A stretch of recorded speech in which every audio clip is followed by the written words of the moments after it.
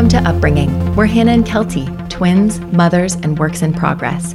Upbringing is a movement that empowers parents to grow up alongside their kids for sanity and social change. Through this podcast, speaking, and coaching, we focus on our personal work as parents, the awareness, intention, and approach needed to raise amazing humans, while we also get some shit done. Join us to radically redefine kids' resistance as an opportunity to nurture skills and values like consent, nonviolent communication, emotional intelligence, body positivity, and respect. We attempt this by practicing powers beyond control, evidence-based tools that protect our kids' personal freedoms, support their skill building, and better align with how we roll as people. To us, this is the practice of parenting, when we can choose trust over fear, connection over control, and progress over perfection. We're not just raising our kids, we're raising ourselves. Let's show up and grow up.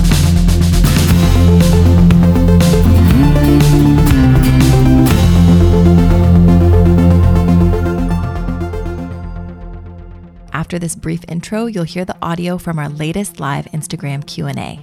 Our live sessions are so much fun. We basically show up and connect, commiserate, and build skills alongside our upbringing community. Folks write in ahead of time or chime in with questions and struggles around kids' big feelings and challenging behaviors. We typically explore 5 to 15 questions and offer our take, our instincts, our goals, helpful phrasing, and ways to parent with alignment and integrity using our Resist approach. Thank you for being here and for supporting us. And if you'd like to give your family and upbringing some extra support, please visit our website at upbringing.co to learn about our upcoming membership community, as well as our shop, which is now full of informative guides and inspiring prints based on everything we've shared here on the podcast these past 2 years. Wow, 2 years. Thanks for growing up alongside us, one conversation at a time. Here we go.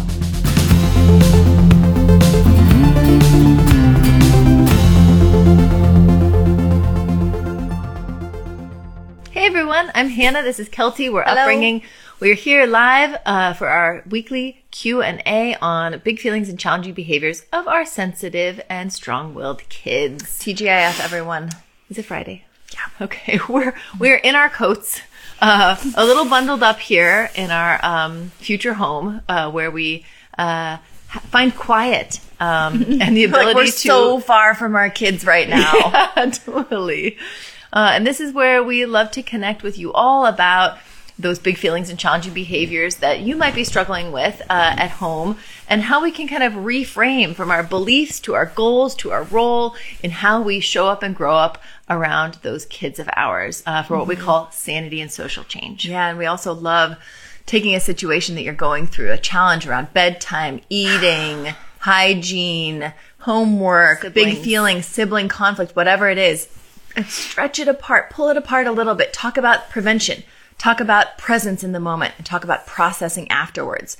The 3 Ps, right, that really can help us just get our heads around a situation, tear up that fucking script, and go at it a different way that feels more other P, productive for everyone. Not other P, permissive, right? All of this work we're doing to show up and grow up alongside our kids is productive. It's productive for their nervous systems, for their self-concept, for their skill building, for our relationship, for our family culture, right? It's And ultimately all matters outside of that as well. Yeah. Hopefully for a little social change. Hopefully for getting some people out there who are going to be making the world feel a little bit different, right? And be different. And I think that's something that people bring up often is, oh my gosh, though, like, what am I conditioning them to think is normal if I'm like being this totally respectful parent at home, and then they get into the big bad world and They're going to be disappointed. It is not like that. They're going to be taken advantage of. They're going to be abused. They're going to be hard. unskilled. Oh my gosh. Yeah. And I think it's something we keep coming back to and saying, you're right. What are we normalizing? Normalizing is the word, right? We want our kids to think respect, compassion, innovation, boundaries and limit setting. All of those things are normal. We want them to believe that is normal, so that when they do move out into the big bad world, as people always say, they're going to be saying, what? That doesn't smell good to me. Oof, that doesn't sound good to me. Oof, don't touch me like that. Or, oof, I need to talk to the manager here. And, or, this is how I treat other people, how I was treated at home, with respect and with trust, and with open communication, with clear boundaries, right? All the things. Yeah. What we're normalizing can be really good, right? Or it can be less ideal. And it doesn't have to match the world that we currently live in. It can predict the world that our kids can create and recreate from our home environment with them. I love that. And I love thinking about our relationship. And it's something that is exciting, but also painful at times based on the ways that we've shown up so naturally based on our own cultural conditioning, thinking about the fact that we are our kids' first best friend, first confidant, first lover, first boss, first coworker, first teacher, first everything. So thinking about the ways, paving the way for what they're expecting in those relationships, right, and the person that they're going to be and the ways that they're going to show up. No pressure. Just think about it. Let's hold it in our consciousness. We can cry about it. We can yell at it.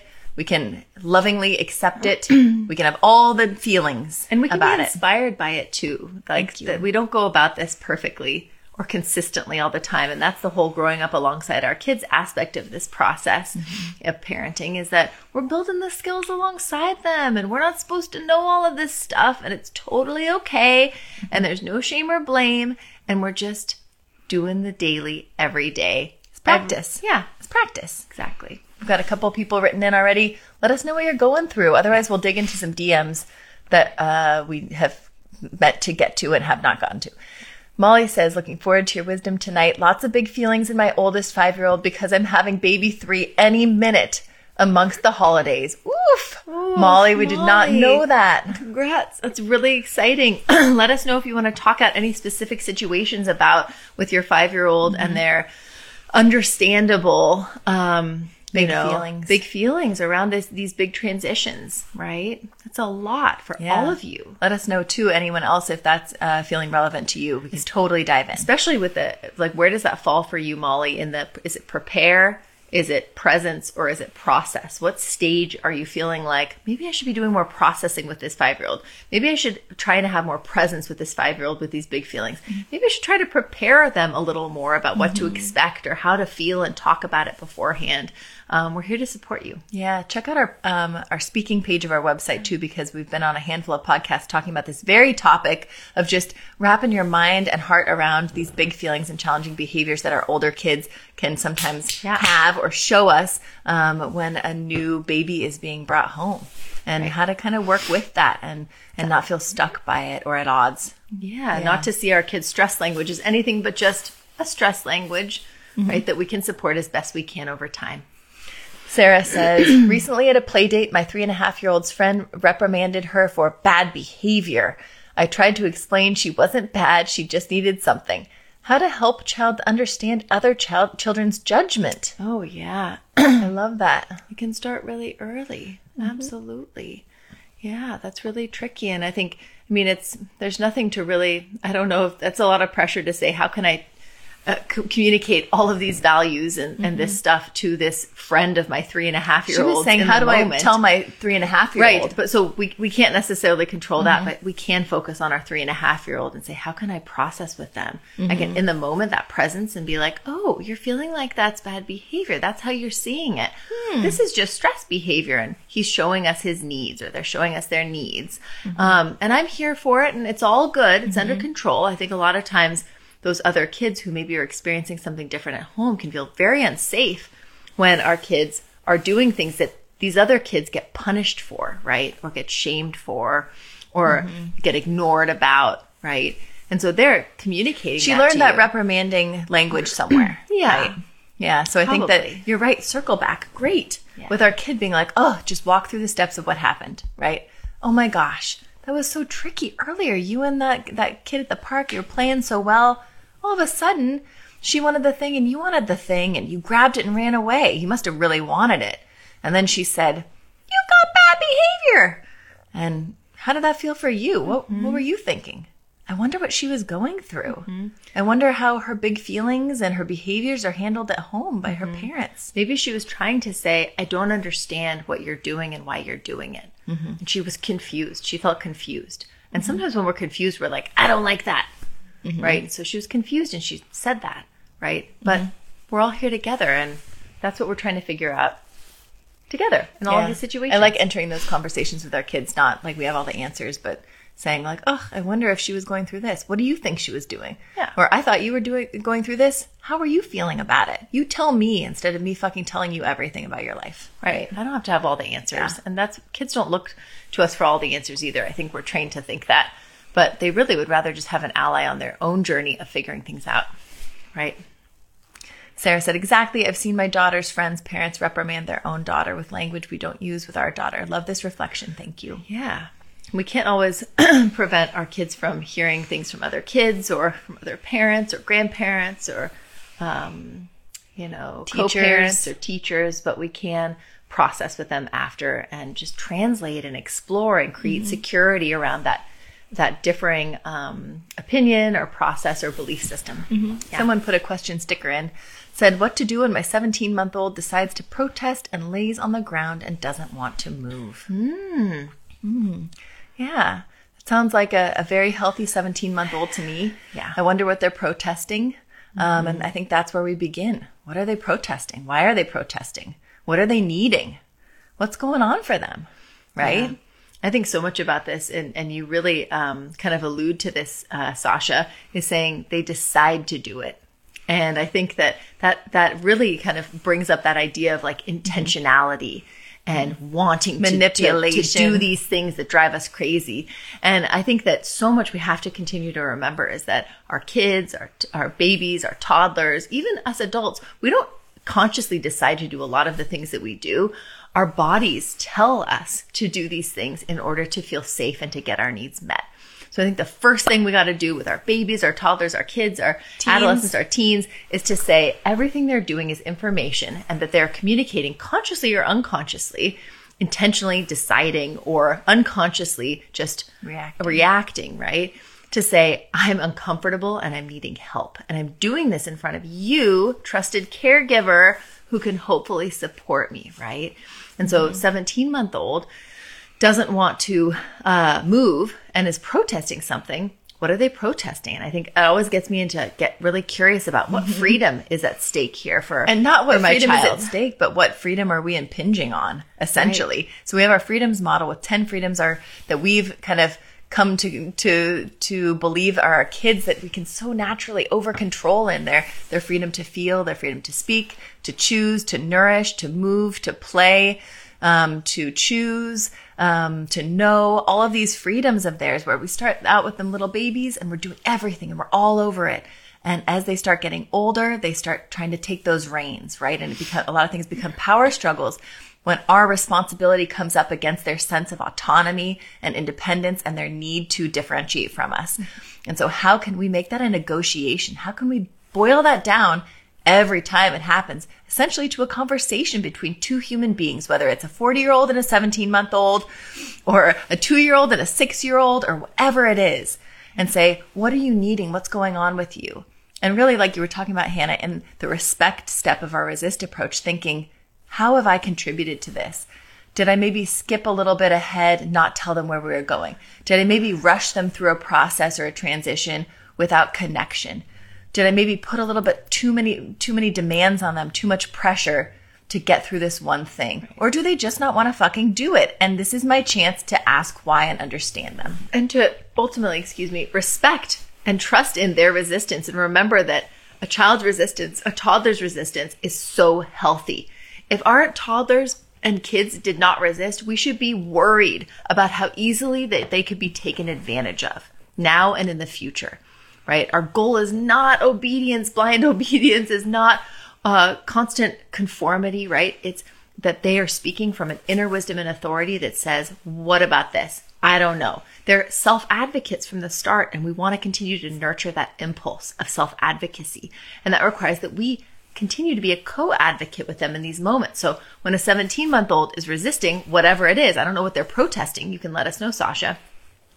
When they're protesting, we have to then take a step back and say, oh, what's going on? What's at play? Like Kelty said, oh, did I rush through these things? Did I do all of these things? Mm-hmm. And then we have to remember, instead of those moments where we want to be like, okay, they're on the floor, they're protesting, they're resisting, I'm seeing this is bad. We're going to flip the belief and say, this is natural, normal, necessary. This is something I want to nurture.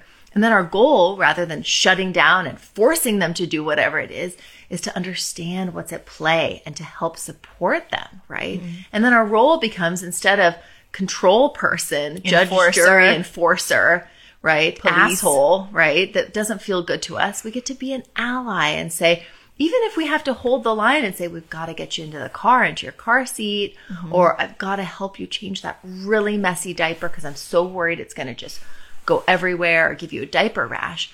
We can still hold fast to our things and say, I'm going to do this limit, but I'm going to do it in a way that's loving and it's not undermining and harming the impulse that is so critical that my child has. I want to tell them, yes, you, that, absolutely. And instead of no other thing, because but. Right. And it's not me versus you. It's not either or. It's and. We can both be doing this. It's like the rules of improv, right? Yeah. Instead of saying, oh, we're stuck in this script where I say it's time to change your diaper and they say no, or I say put your shoes on, it's time to go, and they flail on the ground. We tear up that script that we talked about earlier. We say this is an improv routine. This is yes and let's move forward in this kind of totally terrifying, really exciting limbo where we try to get both people's needs met or multiple people's needs met. And where we're not the only ones writing the script and being on stage in this metaphorical improv routine with our kids. They have a voice too. And our kids' resistance from a very early age says, bring me in. I want to be here. I have an opinion. I have a voice. I have ideas. Which side of the stage, which props, which things.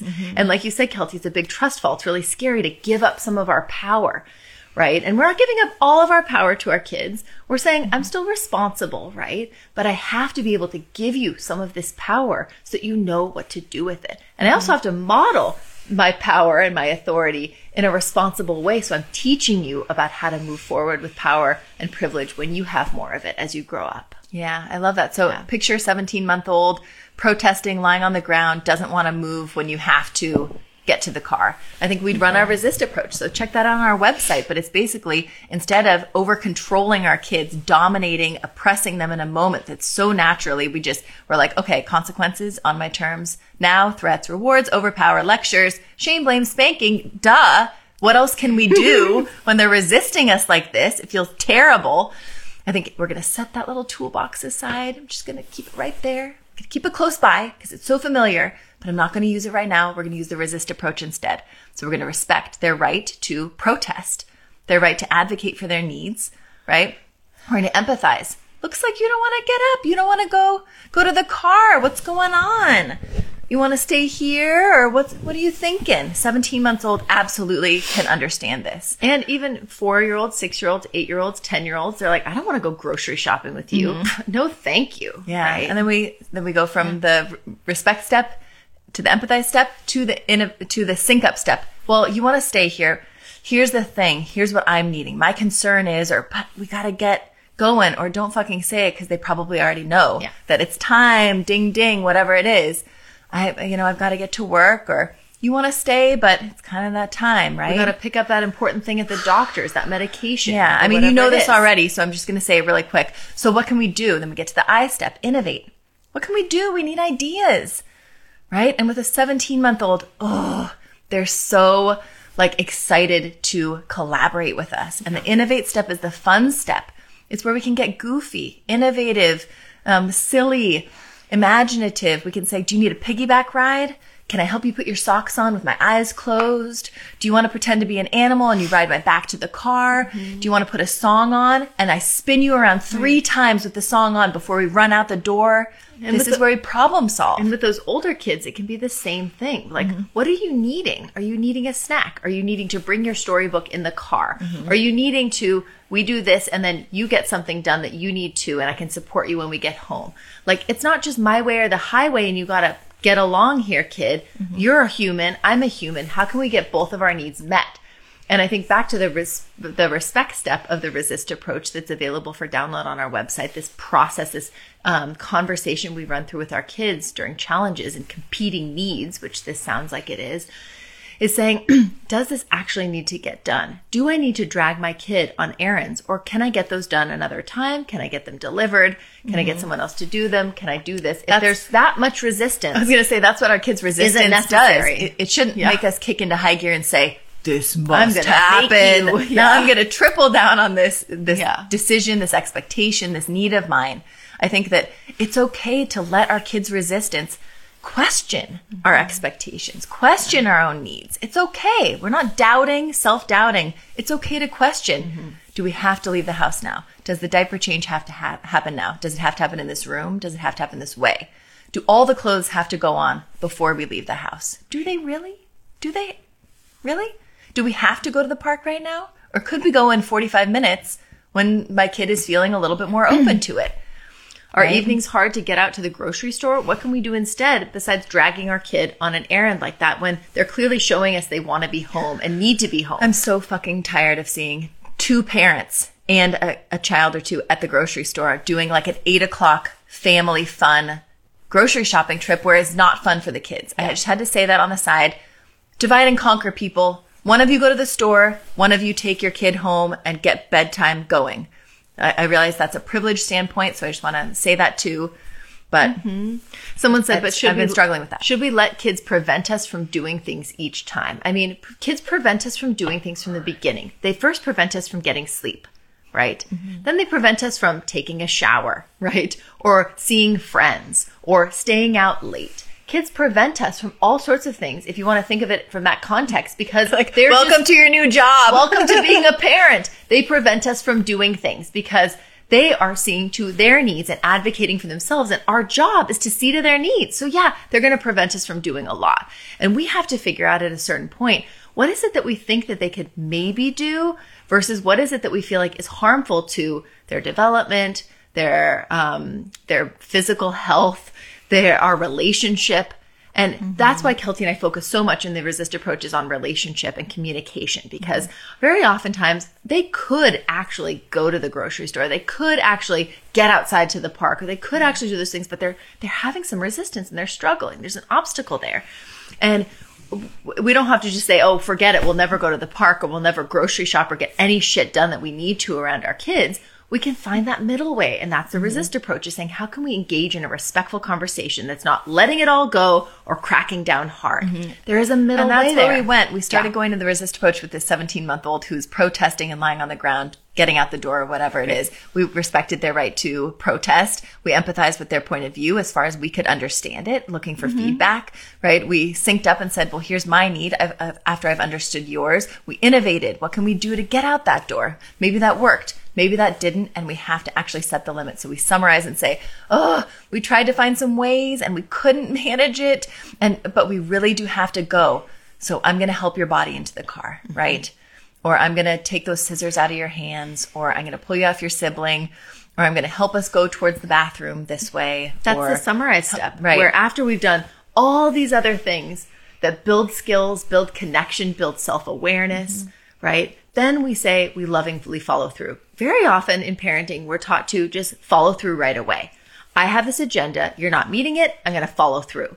And instead, the resist approach builds in all this middle way, essentially, of saying, how can I engage with this child in a respectful way that builds their skills, preserves their inner wisdom and authority we want to be keeping, and supports our relationship. Let's do all those things first. And then if that doesn't support them in feeling calm and confident and innovative and connective and moving through and getting up off the ground or putting the shoes on or getting in the car seat, then that's when the loving follow through happens. Yeah, and then last of the resist approach, after respect, empathize, sync up, innovate, summarize, is trust, right? So after this all happens, maybe we had to physically move our kids from one place to another, wrestle that diaper on, or grab them from a road that was busy, or whatever it is. That's when we circle back and apologize. That's when we admit the times that we've had to break consent, right? This is our moment to normalize and continue positive associations around the shit that happened earlier that instinctually we want to forget about and never bring up. Right. We're going to bring up, right? And with those older kids too, you can't, that's the tricky thing, is that with these younger kids, we're able to lovingly move follow their bodies, through and move their bodies to do that and say, we respectfully engaged in this process and then we moved through. But oftentimes with those older kids, they say, no, I'm not getting in the freaking car to go run this errand with you. I'm 8 years old. I can't be left alone That's yet. when we're like, incentives, consequences, Yeah. I've got nothing. And that's when we can very often just say, I'm going to let it go this time. And then we'll do that circle back in the trust step, like Kelty said, and we'll plan for next time. We'll figure it out. I'll think about what else I can do. And then I'm going to connect with my kid to say, how can we move through this differently? What can we do? Right? Yeah. It's worth it for our relationship, and it builds all of those innovation skills and connection really do help the resistance kind of wane in a positive way. But it's hard. I think so often we look at our kid lying on the ground and protesting, not wanting to move when something needs to happen to us. And we think, like, this is it. Like, this is, I have to stop this, or this is imperative. And I really keep coming back to that respect step of the resist approach and saying, is this imperative? What if we miss this dinner? What if we miss this play date? What if we're an hour late to school? What if? Like, question that. Because when we push past that questioning, we're doing our kids a disservice because we're refusing to engage with reality and we're forcing our own expectation on the situation. And we're telling them not to resist, that their resistance and inner resistance to things, to external control, to other people's expectations, just doesn't matter as much. So we want to be preserving and respecting their spirit of resistance as best we can. Yeah, someone said, how is the adult in the situation who needs to get to the day's errands done deal with the child who has no desire to participate? Please discuss different ages. I think this one's about chores. No, I mean, like, we meet our kids where they are. We bring them in and model chores and contributions to the family. That's our kids' freedom to contribute. Check it out on our freedoms model. We do not force chores. We do not force cleanup. We don't force any of that stuff because we want to, like with many other freedoms and aspects of their lives, create positive associations around those things. Right. So we don't let it all go and we don't crack down hard. We find through the resist approach, the conversations, the support, the little bits of scaffolding, the skill of clearing your plate to the table. What are all the obstacles? What are all the opportunities? Run the resist approach. Right. Exactly. They won't clean up their room. Run the resist approach. Right. They won't put away the art supplies. Run the resist approach. Yeah. It says, I'm going to engage in conversation instead of assuming you should do X, Y, Z and twist in your arm or work in that control toolbox in a way that Jake said you answered. Maybe we're not, we're not excited about. Someone said, how would you handle your 4.5-year-old not wanting to go to one of her own activities like a dance class or swim lesson? How do you feel when you don't feel like going to the gym or when you don't feel like, going to that book club meeting because you didn't read the book or you're just not that interested in it, right? That's a question that comes up when we talk about that innovate step that we talked about was so fun in the resist approach where we say, we need ideas. How can we do this? And that little white dude on our shoulder says, why are you bending over backwards to make this easy, to make it fun for them? Like, you have to just do all these things to like engage them so they'll clean their fucking room or put their fucking shoes on. Yes. And this is why. So that when they're 30 or 40 or 70 and they need to do the taxes or call their mother-in-law or clean their garage or brush their teeth or do whatever it is, they've practiced saying, this is feeling hard. Why is this feeling hard? What am I needing? Nothing is wrong with me. I'm not in trouble. Nope. Okay, no judgment here. What am I needing? What am I needing more of? What am I needing less of? What could I use to help me get through this situation? And feel good while I'm doing it? Do I need headphones while I clean the garage?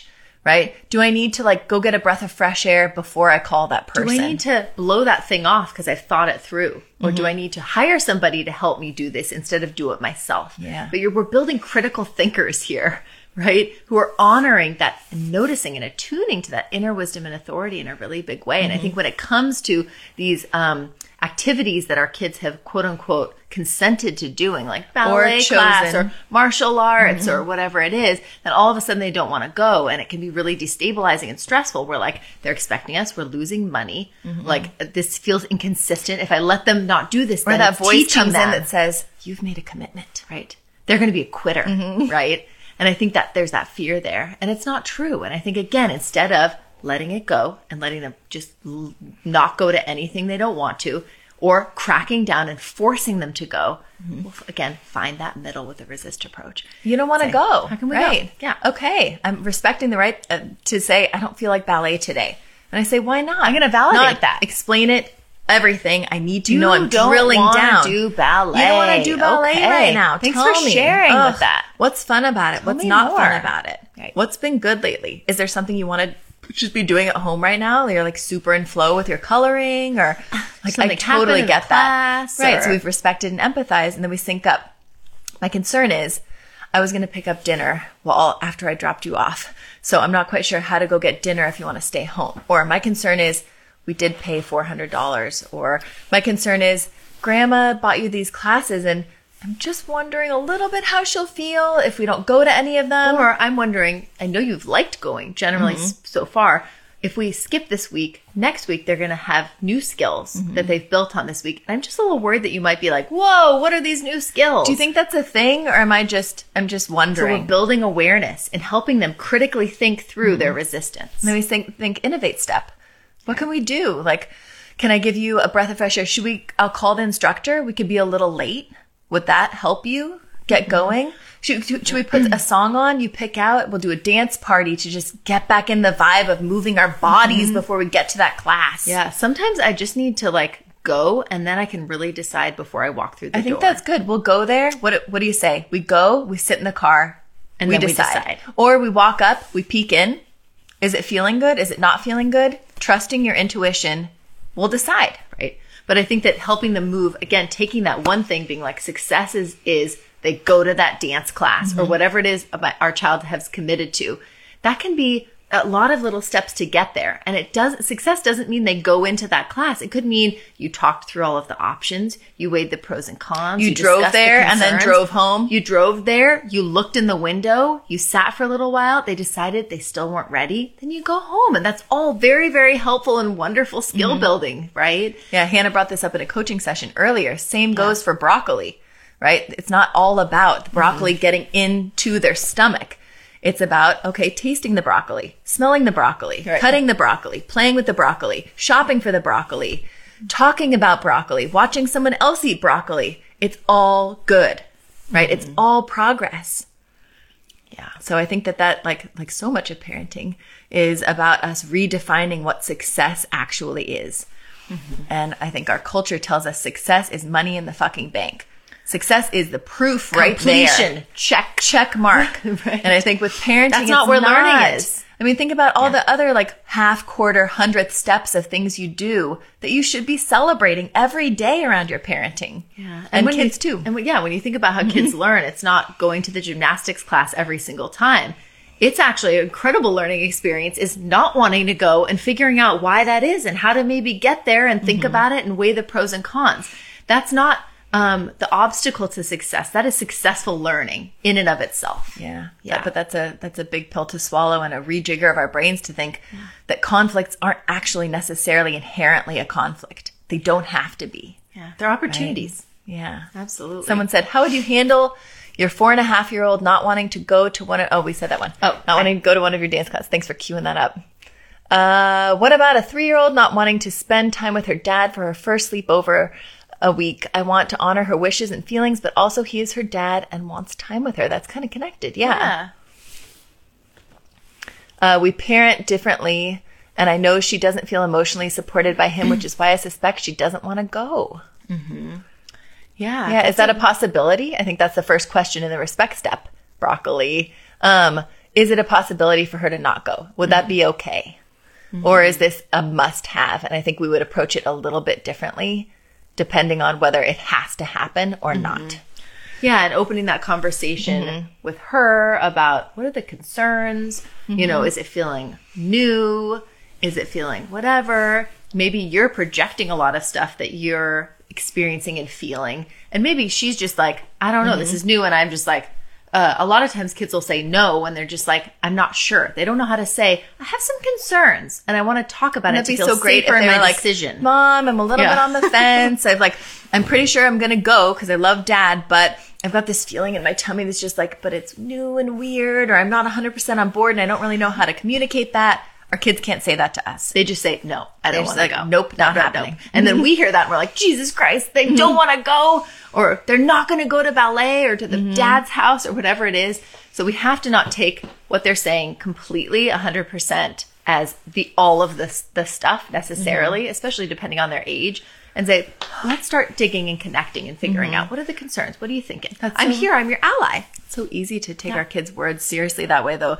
I ended up yesterday somehow with all 4 kids in a Lego store because Hannah had to run to the car to do therapy last minute. And I was with all of them. And I was like, how did I end up here? And Hannah's son got into this kind of loop of I'm not leaving until I get something. And it was, that's okay. I didn't get to tell you about this. Yeah.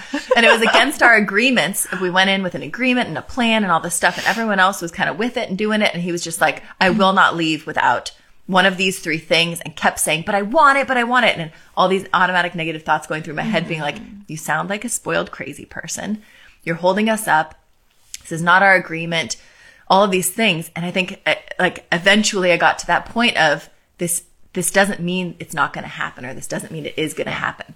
Just, we can't take our kids' words literally all the time. We can just float, reflect, validate, move and through the feeling with them, but not push through the feeling. Yeah. And I think that's what we often want to do, is just get to the other side. So I'm just like, no, that's not true. It makes it can we shortcut to counter it? Yeah, as opposed to just kicking back and just, if we don't have anywhere to be right this moment, I'm just going to not say anything. I'm going to ride this out and see what happens. I'm going to nod. I'm just going to nod and be like, yeah, you like that. Yeah. And in my head, I'm like, what the fuck? Right? And I'm just like, you like that one. That one's cool too. Did he just move through it eventually? He moved through it. We were there for 20 more minutes with a lot of nodding, and the other kids kind of moving through and without doing stuff. You escalating it by doing more like, no, we're not. But that's what's funny is instinctually we think that saying those things will nip it in the bud. Right.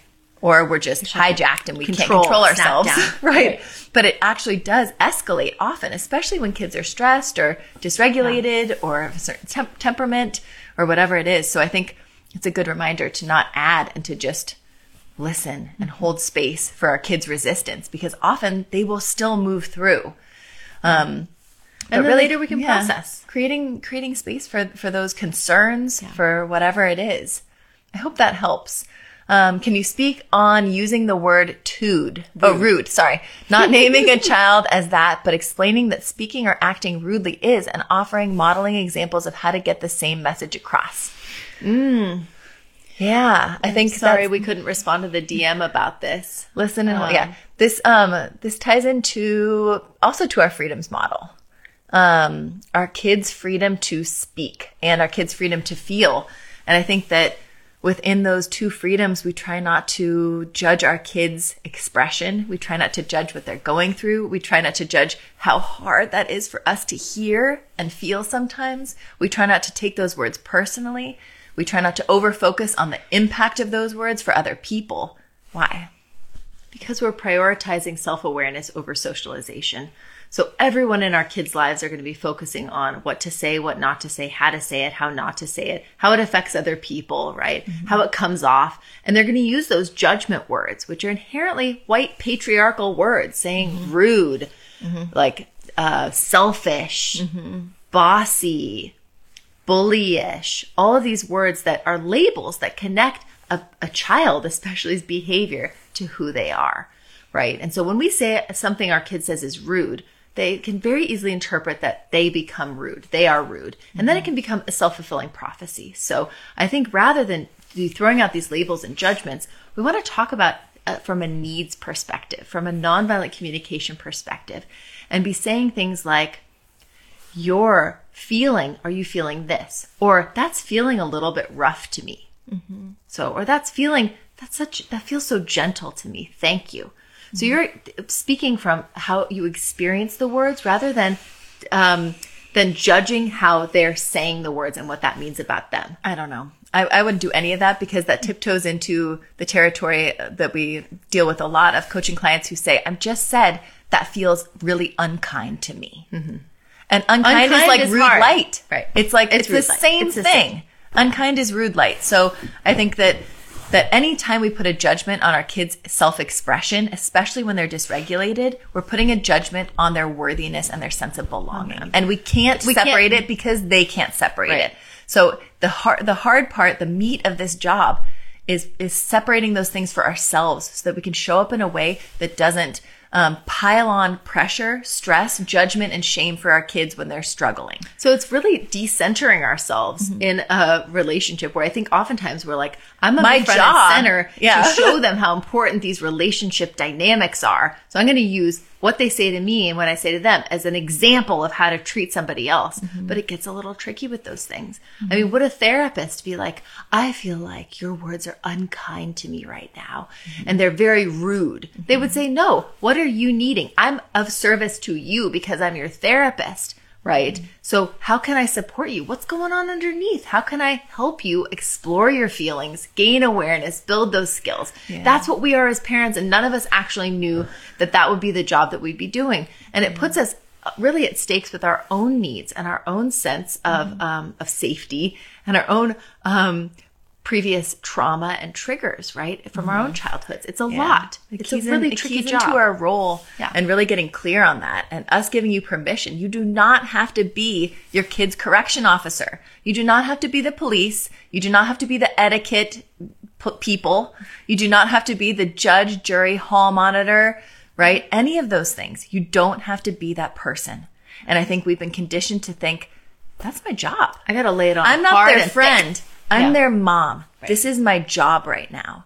And it does not have to be. And research says, ideally, we can be someone else. Ideally, we can be a sensitive support staff. We can be, like you said, that therapist, that mediator, that EMT that comes on the scene. Like, this is my business. Everything's cool. Seen this a million times. My job is to serve you and to help you feel safe and seen and soothed and grow optimally, right? It's not to be controlling you into becoming a person that you haven't become yet. It's, again, that middle line of not letting everything go, which I think some folks might be listening and being like, so you're just let them walk all over you and do all of these things. Or it's not cracking down and controlling, being like, you can't talk to me this way. That is rude words, blah, blah, blah. Kids know what rude words are from a very early age. And instead of focusing on words they already know are rude, let's spend the time saying, what is at the root of those rude words? So- where is the suffering? Where is the struggle? If we can help you identify moments you struggle and figure out what they are and where they're from, then those rude words won't actually happen, right? Or you won't be holding the rude words in and like having anxiety attacks, right? Yeah. So I think, and that's something that we brought up today in a post about hitting, biting, throwing. The question we get so often is, how can I encourage my kids to use words instead of hitting, biting, throwing? And then once they use the words, like you fucking asshole or I hate you, mom, people are like, how can I encourage them to not use those Other words? But Right. we're constantly trying to change our kids' expression, and it sucks. They're developmentally And they're appropriate developmentally, approach. it is. Yeah, totally. Like, and I think that that's just the big reminder is just whatever you're seeing from your kid, step up to the plate and accept what they're dealing, right? Play that hand the way it is instead of trying to shuffle all the cards and rejigger the game. And you know what I mean?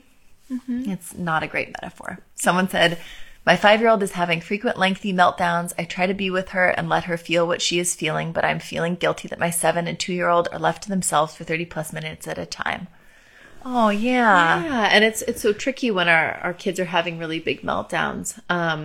Sometimes there can be a little bit more alone, and you can be like, oh, stirring the thing on the stove and then go into that 2-year-old or go into the bathroom real quick. And other ones are like, no, I need you present for this entire dysregulation situation. She said it's often when we're transitioning, so they just sit and wait, or if they do not need me for something, if they do need me for something, it pushes me over the edge, feeling pulled in many directions. Yeah. And Marcy said, Sarah, I feel the same. My 3-year-old's strong behaviors leave him getting so much attention all day, every day. I feel like my 5-year-old is acting out more often just for attention seeking. Oh, sure. I think we get that a lot from folks we coach with as well, just saying it doesn't feel balanced. It feels unfair that I'm having to give this much to a more strong-willed, more spirited, more challenging child, where the other Higher one needs. That's what I was going to say. Okay, yeah. Equals higher needs. Yeah. And I think that's okay. We were raised in a culture often of tit for tat. This sibling gets something. This sibling gets the same amount. Each one needs to get exactly the same amount of our love, The same attention, way. resources, shirts, tank tops, shoes, stuffies, whatever it is. And that's not necessarily always what's going to happen, right? Right. But it's hard. But when they do show, those younger kids or older kids show us that they're needing us, when we're trying to hold space and support another child's meltdown, it can really trigger us into feeling so helpless. Oh my gosh, I can't be there for everybody. And I think that's when we go into damage control and say, who needs me the most? What can I do to support everybody? How can we were talking in the beginning of this episode with prepare, presence, right? And preparation, presence, and processing.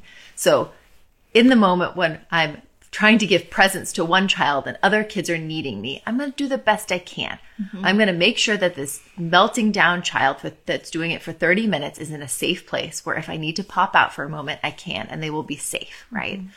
And then I'm going to process with that child, the other children. I'm going to say, sometimes I have to step out and it's not that I'm leaving you. It's just I want to make sure everyone else is safe. And then you're telling the other kids, I'm sorry that I'm with, the 5-year-old and it's a lot. Really sometimes struggling. he's really struggling and I want to be there to help secure his body and help his nervous system. But I know that you're needing me too sometimes. And what can we do? This is really tricky. Even when I'm with him, I'm thinking about you and I'm hoping that I could be there to help you as soon as I possibly can. Can we have a plan for when this happens? Thank you. You go to a place or do a thing and I check in on you, or we say a word where we're like bebop and we know, okay, this is our plan. And then the next morning we do a preparation. Today, sometimes 5-year-old might have a meltdown because we're going to school and it's a tricky Monday. So what's our plan again? And we prepare so that we can all move forward, right? And it's still just really hard. And I want to acknowledge that too, that there's no perfect way to go about it. Yeah, it's tricky. funny. We were talking about the role we want to conjure, though, and it being less of a hall monitor, police, etiquette, police people, jury, judge, all of those things, and more of that EMT type person, or like an ER doc, right? They're going to go to the person that's bleeding the most. They're going to go to the situation that's needing the most attention first. And they're going to have eyes and ears on other things. These are the things that none of us ever knew we would have to deal with as parents. We're like, we'll just have some babies and bring them along and take pictures and have fun and make memories, and it's going to be awesome. And we didn't think we have to be constantly calibrating where our energies and attentions are going based on the needs of these little people who are screaming like something is terribly wrong totally. with them. It's like Mission Impossible goggles on with like the energy level of each one draining and going up and down and needing me, and with the directions and the noise level and all of these things that we're mentally calibrating and moving through. It's so much. It's a lot. And the more kids you have, the more it is. So it's a lot. we see that for sure. Hope we answered that question. If that was helpful, a couple people maybe put some more stickers, and someone wanted to join. I don't think we can do that tonight, but send us a DM or type down here if you've got something going on. Yeah. Someone said, can you talk about lying, which is an important developmental milestone, and how it changes as children age? Yeah. Someone said, I'm so excited to find you gals live. I've been binging your podcasts, and just bought your Big Feelings guide tonight. Oh, yay. Thanks for doing that. Oh, someone said, how do you do that when it's constantly aimed at their sibling? Like, she ruins everything. She's so annoying. I want to let my son express how he's feeling, but not at the expense of his sibling. I think it's okay to let him express we'll talk about lying, Lane, in private. Let him express about his sibling. He's so annoying, right? He ruins everything. Great. Let that all out. I'm so sorry you're feeling that way. I'm so sorry that you wanted to go to the park and he was struggling and we couldn't go. So Kelty's translating here too. So you can validate and say, yes, thank you for sharing that. And then you translate to the words that you want him to adopt and the other sibling to hear. He left before you were ready and that made you feel frustrated. Or you wish that blah, blah, blah, blah, blah, but he this. Oh, that is hard. You were needing this thing. Yes. And he was needing this thing. And that made it hard for you to get your need met. Oh, so you're translating. You're getting from that really inflammatory, overly simplistic binary language that our kids are taking because of their brains. And you're saying, I'm going to help you build more context, build more skills, all of that. And then you can also, so we were talking about preparation, presence, processing after, right? Prevention, presence, processing. It could be prevention or preparation, I think also. And then you can say, you can vote in the comments. How did it go? This was tricky today. And you can build context after the fact too. So whatever you can't fill in the moment because emotions are high, you're feeling a little stressed, less talking is usually better if you're struggling to support that really inflammatory language. Just keep nodding, translate if you can, and then be like, mental note, I'm going to circle back with each of the kids later. or tomorrow Yeah. as best I can. And this comes up so often with kids too, who are having inflammatory language about themselves, about a friend, about school, about anything where you're like, oh, no, I need you to love this thing. I want you to love this so much. It's so destabilizing that This you're feels saying terrible. this. And every fiber of our being, can I have another soda? Every fiber of our being says, no, don't feel this. Don't think this. Don't say this for my tender ears and heart. Right? And those are the moments when our kids are like, my brother's a fucking asshole, or my teacher is the worst. I'm never going back to school, or grandma I can't even talk about grandma. And we're like, what? But grandma does daycare 3 days a week. I need you to love her. I need you to love her. Right? That's what we want to say. I struggle with her too, but you gotta love her. Right? That's when we can lean in and say, oh yeah, grandma, it's hard. Or school, yeah, you've been there a lot and it's new. How's it been going? Or your brother, when he gets in your way, when you're trying to, yes. And we try to say, yes. Right. We're not saying hurt him, never go to school, grandma's on our, blacklist, whatever it is. We're saying, I see you. I hear you. I get you. Right.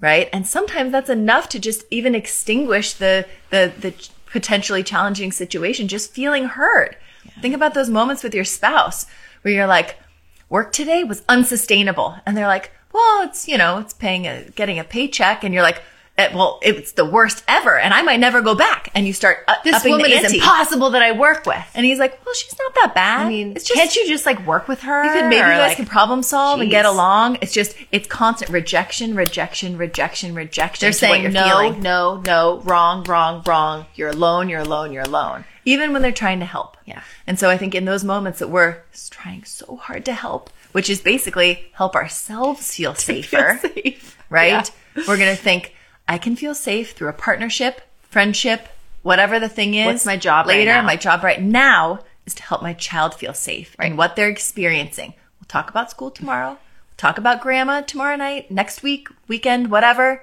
Nothing is on the line right now. My job is to just hear my child out, help them feel safe in their bodies and their feelings. Yeah. That's something we want to encourage them to do so that they don't have to drink their worries away or shop their worries away. Or do too much non-insurance covered therapy when they're older. Yeah. Let's do this lying one. Okay. Can you talk about lying, which is an important developmental milestone, and how it changes as children age? Oh, I love talking about lying. I love that you acknowledge that it's an important developmental milestone, first of all. Yeah, I think that the earlier the lying that happens is when kids are differentiating theory of mind, when they realize that they have their own mind and that we can't necessarily read it. We don't know all of their thoughts, or they're testing that out. Do they know? And so much about it is lying. We're all conditioned to think of it as evil, all these things. And of course we think of it as Fruits wrong. of the devil. Right? We think of it as evil because systems, and institutions don't want lying to happen because They goes need against transparency to succeed. Right. They need productive, transparent individuals doing every single thing they're meant to do. Lying works against the system.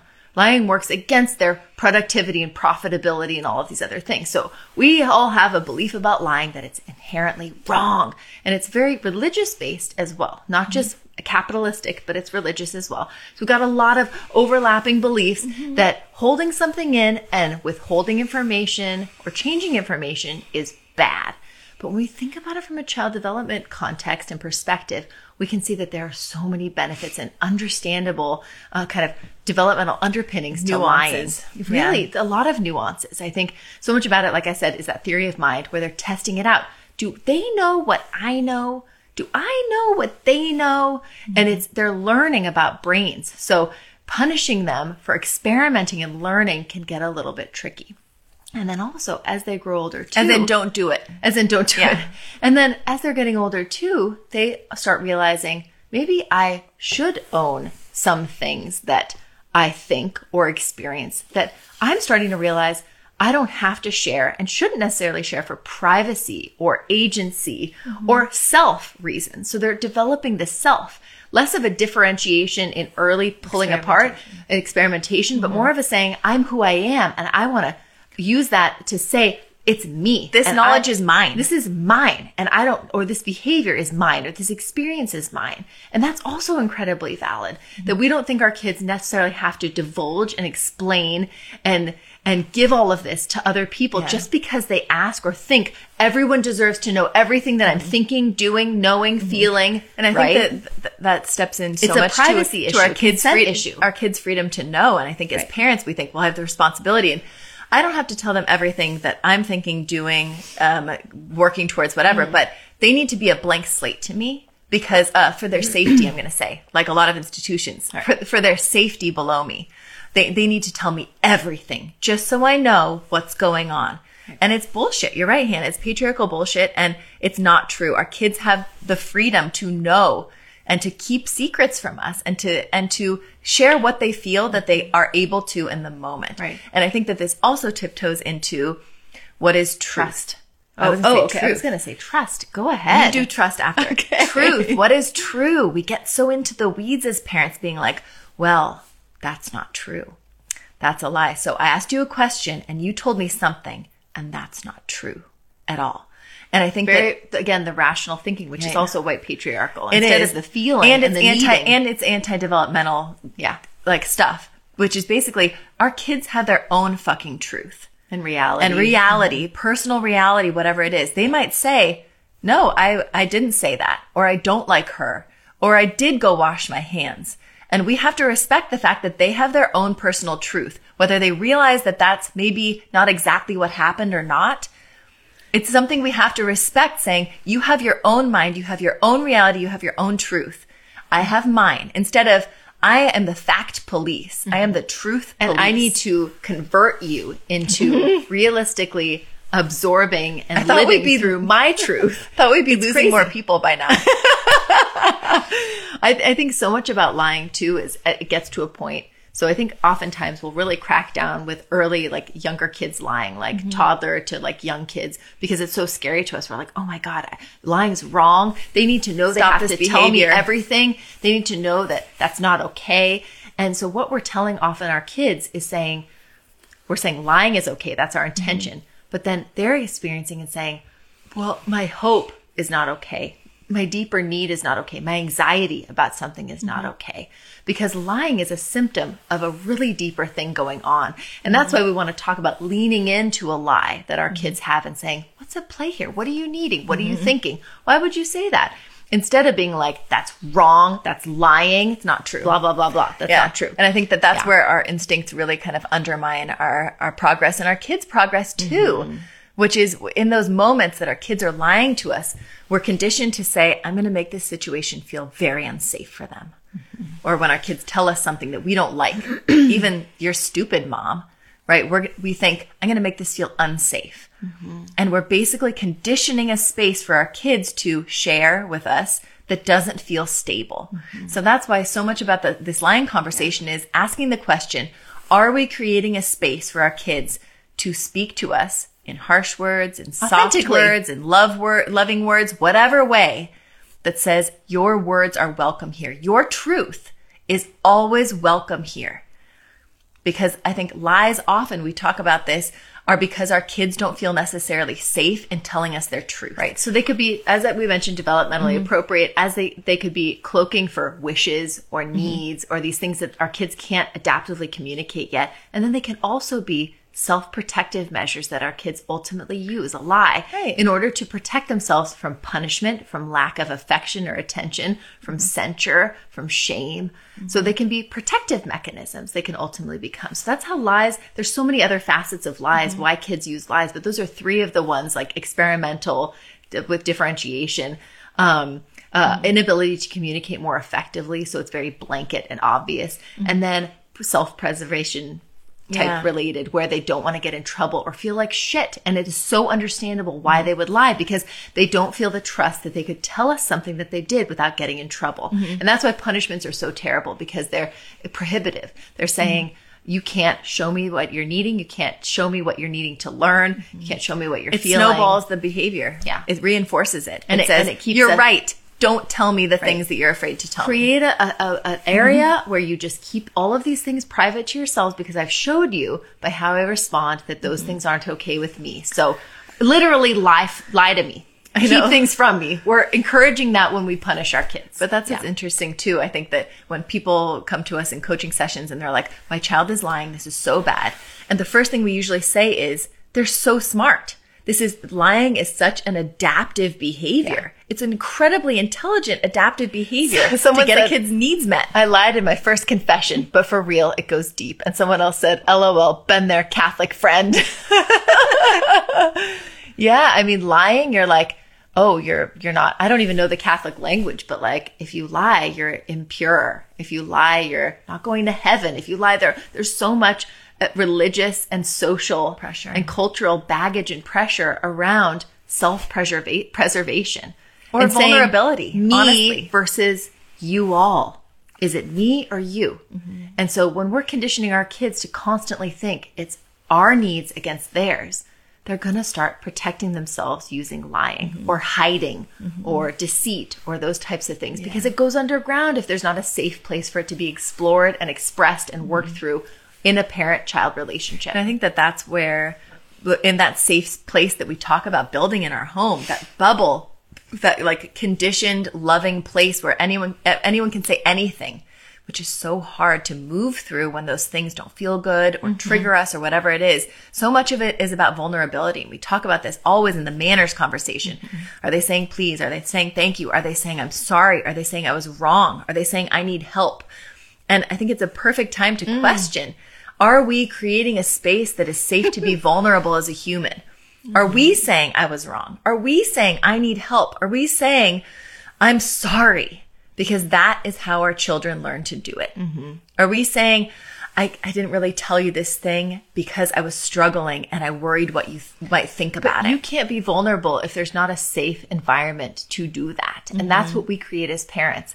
Lane, you said there's also creativity to lying. I used to just tell tales because it was a better story. Story ink design. Yeah. That reminds me of Anne of Green Gables. I was going to say that. Where she lied to Marilla about the brooch because she was like, I don't know where the brooch went. It just slipped from my fingers into the sea of shining water. Right, exactly. Like, there's down so much to the depths. That's part of the developmental That's more interesting than I don't know where it went. Right. Or I can't do it. It's a communication. It's an adaptive creative mechanism. There's so much beautiful stuff at play. I love that.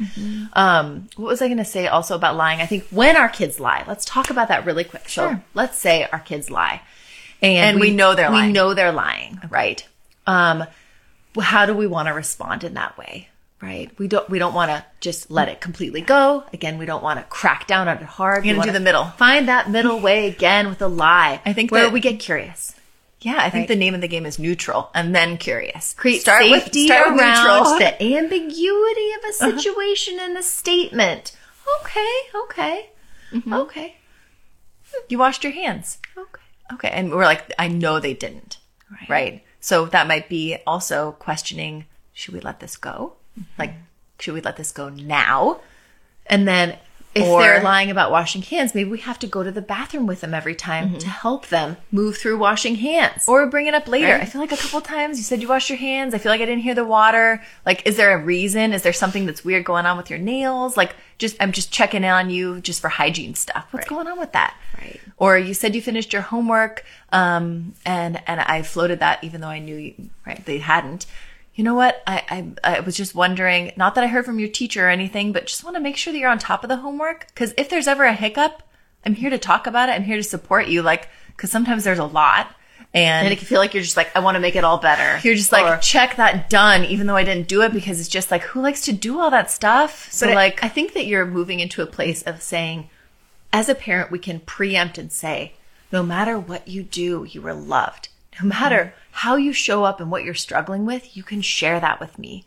And I'm going to try my best to respond in a way that supports you and doesn't just support me. Right.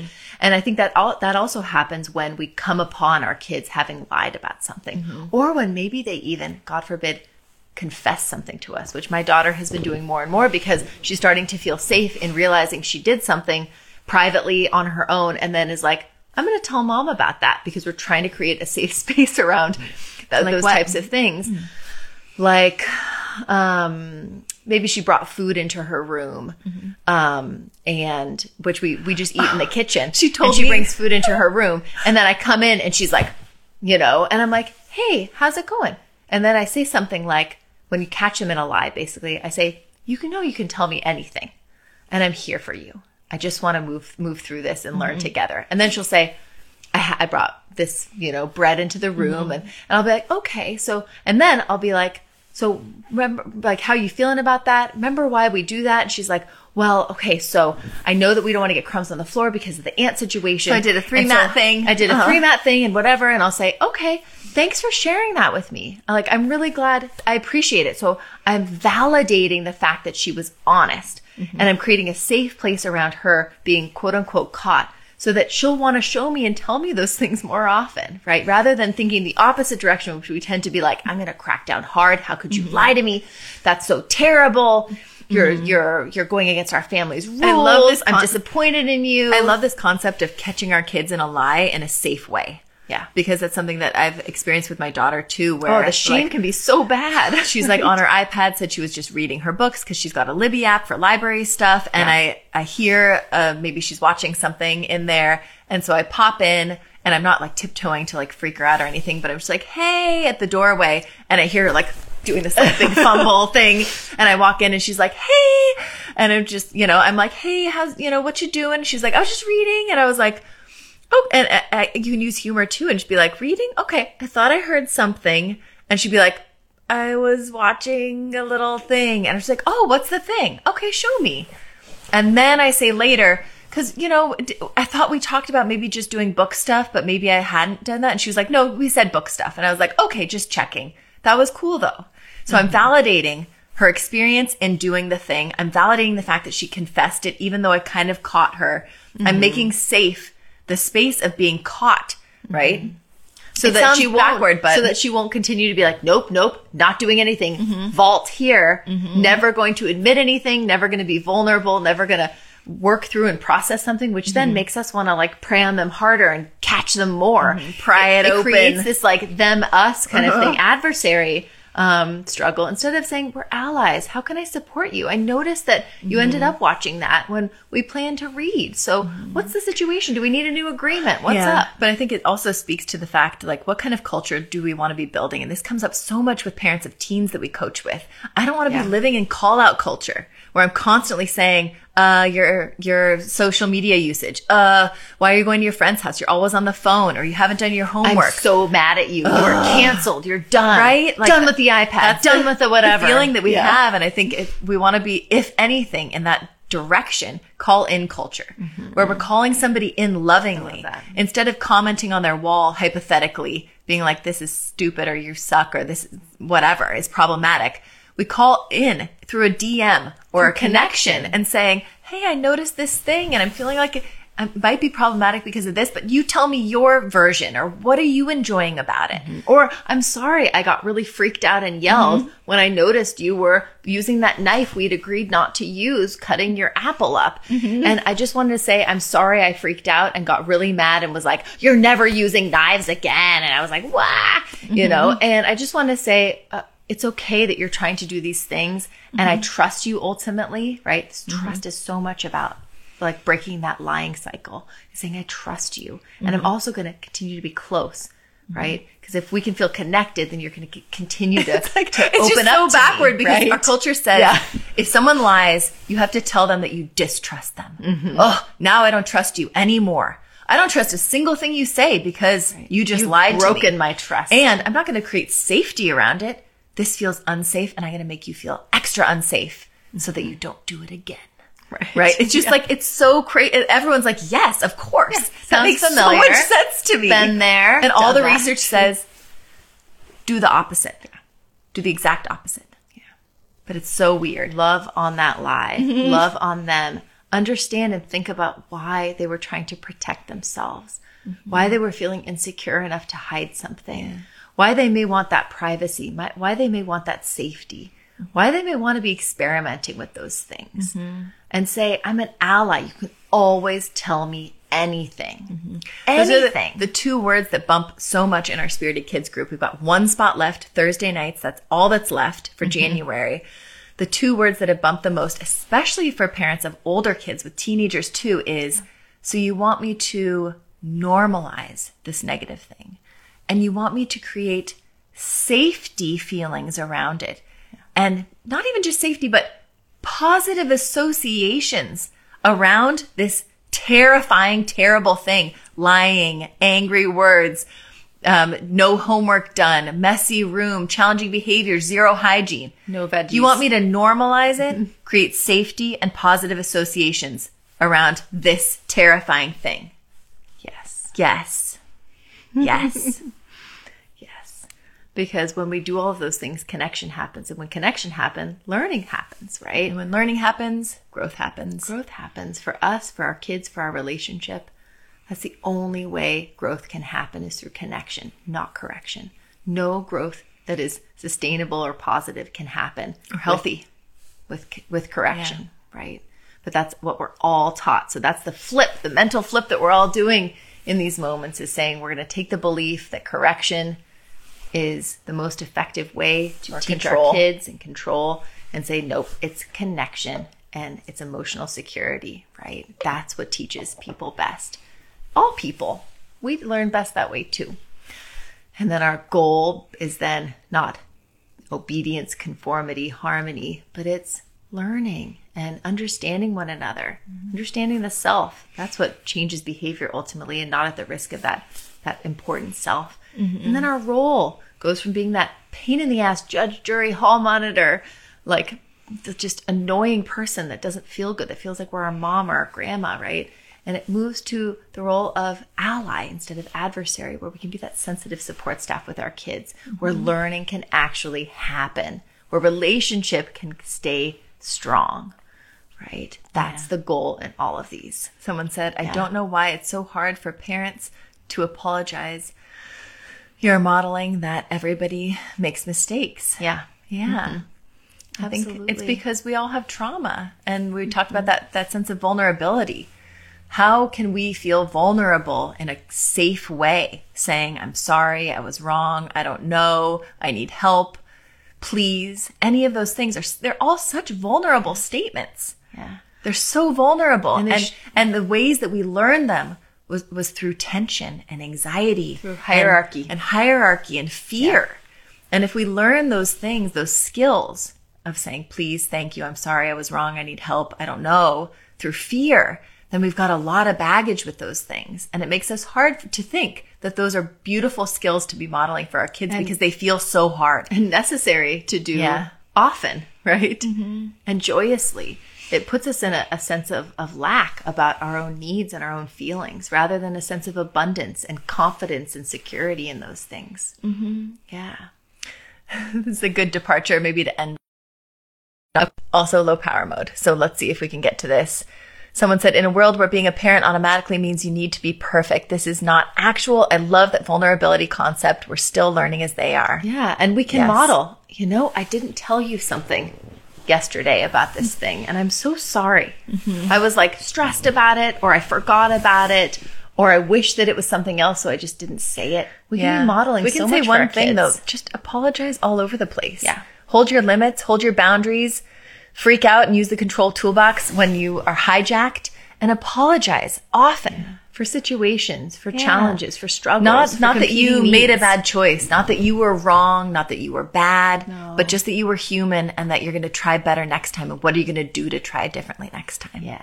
Someone said, I find it hard to take my toddler, 3-year-old, from the park or playground or play center without him running around screaming or throwing himself on the floor. Yeah, it's hard to stop. It's hard to stop playing and doing something that you're excited about. It's hard at the end of the day, if that's a thing, right? I try hard to be calm, she says, but ends up me carrying him.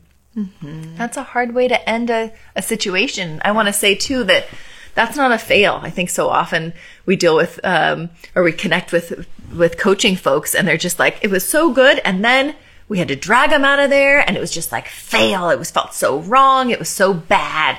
And I think that one thing I would ask people to try to do is to recondition their thinking in that way, to say it wasn't bad, it wasn't a fail, it wasn't wrong, it wasn't bad, just because you had to help their body and support them out of that transition, right? It just was. It just was. And I think, again, remembering, giving ourselves grace and our child grace and saying, what can we do next time? So back to that prevention or preparation, presence in the moment, and then processing after. What can we do after to prepare my child or prepare myself? Can I take the transition of having to leave a park or a play space where I'm like, let's go, we're going. It's time. They're like, that's not enough for me. This is not enough. And I'm going to throw my body on the ground to show you that this transition is too quick for me. Can we expand that transition? Can it be that we have a routine before we leave? Can it be that we have a bird song or a Batman call or whatever it is before we go? That we do something together where I push them on the swings and then we leave, where we have an agreement where we set it up, where we have a seed planted. So a little bridge from the park or the play space to what we're going to do in the car. Is there a snack? Do they choose the song? There's that book. So they can mentally move. Their brains literally can't plan. Their executive functioning is not built in their brains yet. So what can we do to open that moment of transition from park to car or house to car or whatever it is? Yeah, but that sounds so backward, I think, to a lot of people who are like, I'd like a quicker transition. Yeah. I need that to all speed up, Right. Not slow down, just open it up and make it longer. But I think that that's what we have to do to tease apart the intricacies and problem solve and tweak a little bit. Any situation where we're like, this was such a shit show and I just want it to go away or shorten, we have to get longer. Unspool that baby, pull it all out, dissect it, look at it all. And it will shorten. The whole thing will. What's my kid? If my kid is melting down and doing all these things, what are they needing? And it is necessarily not just, I want to be at the park longer, but maybe I just need a different communication strategy or exit plan or transition time. Maybe it needs to be half an hour earlier. Maybe. And I mean, it's the resist approach. And it could be in the moment, resist approach. It could be earlier. It could say, hey, I've noticed. Sometimes when we go to that one play park, which is so fun, like I love that park. Let's dig into that first. Yeah, sometimes it feels like a challenge to leave. And I end up sort of being like, Jerome, come on. Jerome, come on. Jerome. And then you'd be like, and you don't want to go. And I get it. Yeah. What can we do to feel like connected and get in the car? Because we've got, dinner and bedtime and stuff to get to. Do you have any ideas? Like, I want to make this work for both of us. Right. We can build skills and innovation right now around this park thing. And this is a 3-year-old. Ooh, hi. This is a 3-year-old. They can totally participate in this conversation. Oh, that's why this weird light. Yeah.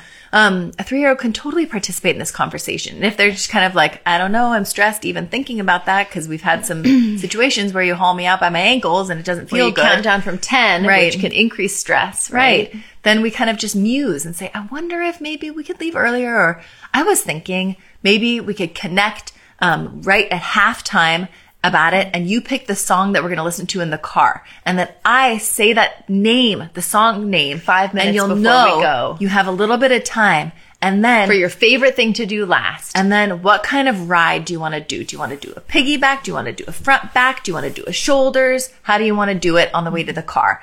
And just experimenting with basically a transition, which is hard for any kid, especially at the end of the day. But again, it's helping them. You're building all those skills. This isn't unnecessary, worrisome, problematic. This is saying my kid is feeling resistance to something, and the work that I do and invest in supporting them through it is building skills and relationship. It's helping them when they have an inner resistance to anything else along the way, the rest of their childhood with me or after. They're going to say, I have ideas. I feel safe in this feeling. I feel I have an ally or a partner in this. I'm going to think of ideas. And eventually our children begin to think of those ideas. I don't want to go from the park yet. What if we do this instead? And then we go. And you're like, okay, solid. That's a solid idea. Sounds good. Thanks for thinking of something. And I didn't have to think of anything. But it's not all cerebral and it's not all thinking. And I feel like we should end on this, which is continuing to attune our kids to their bodies, to their needs.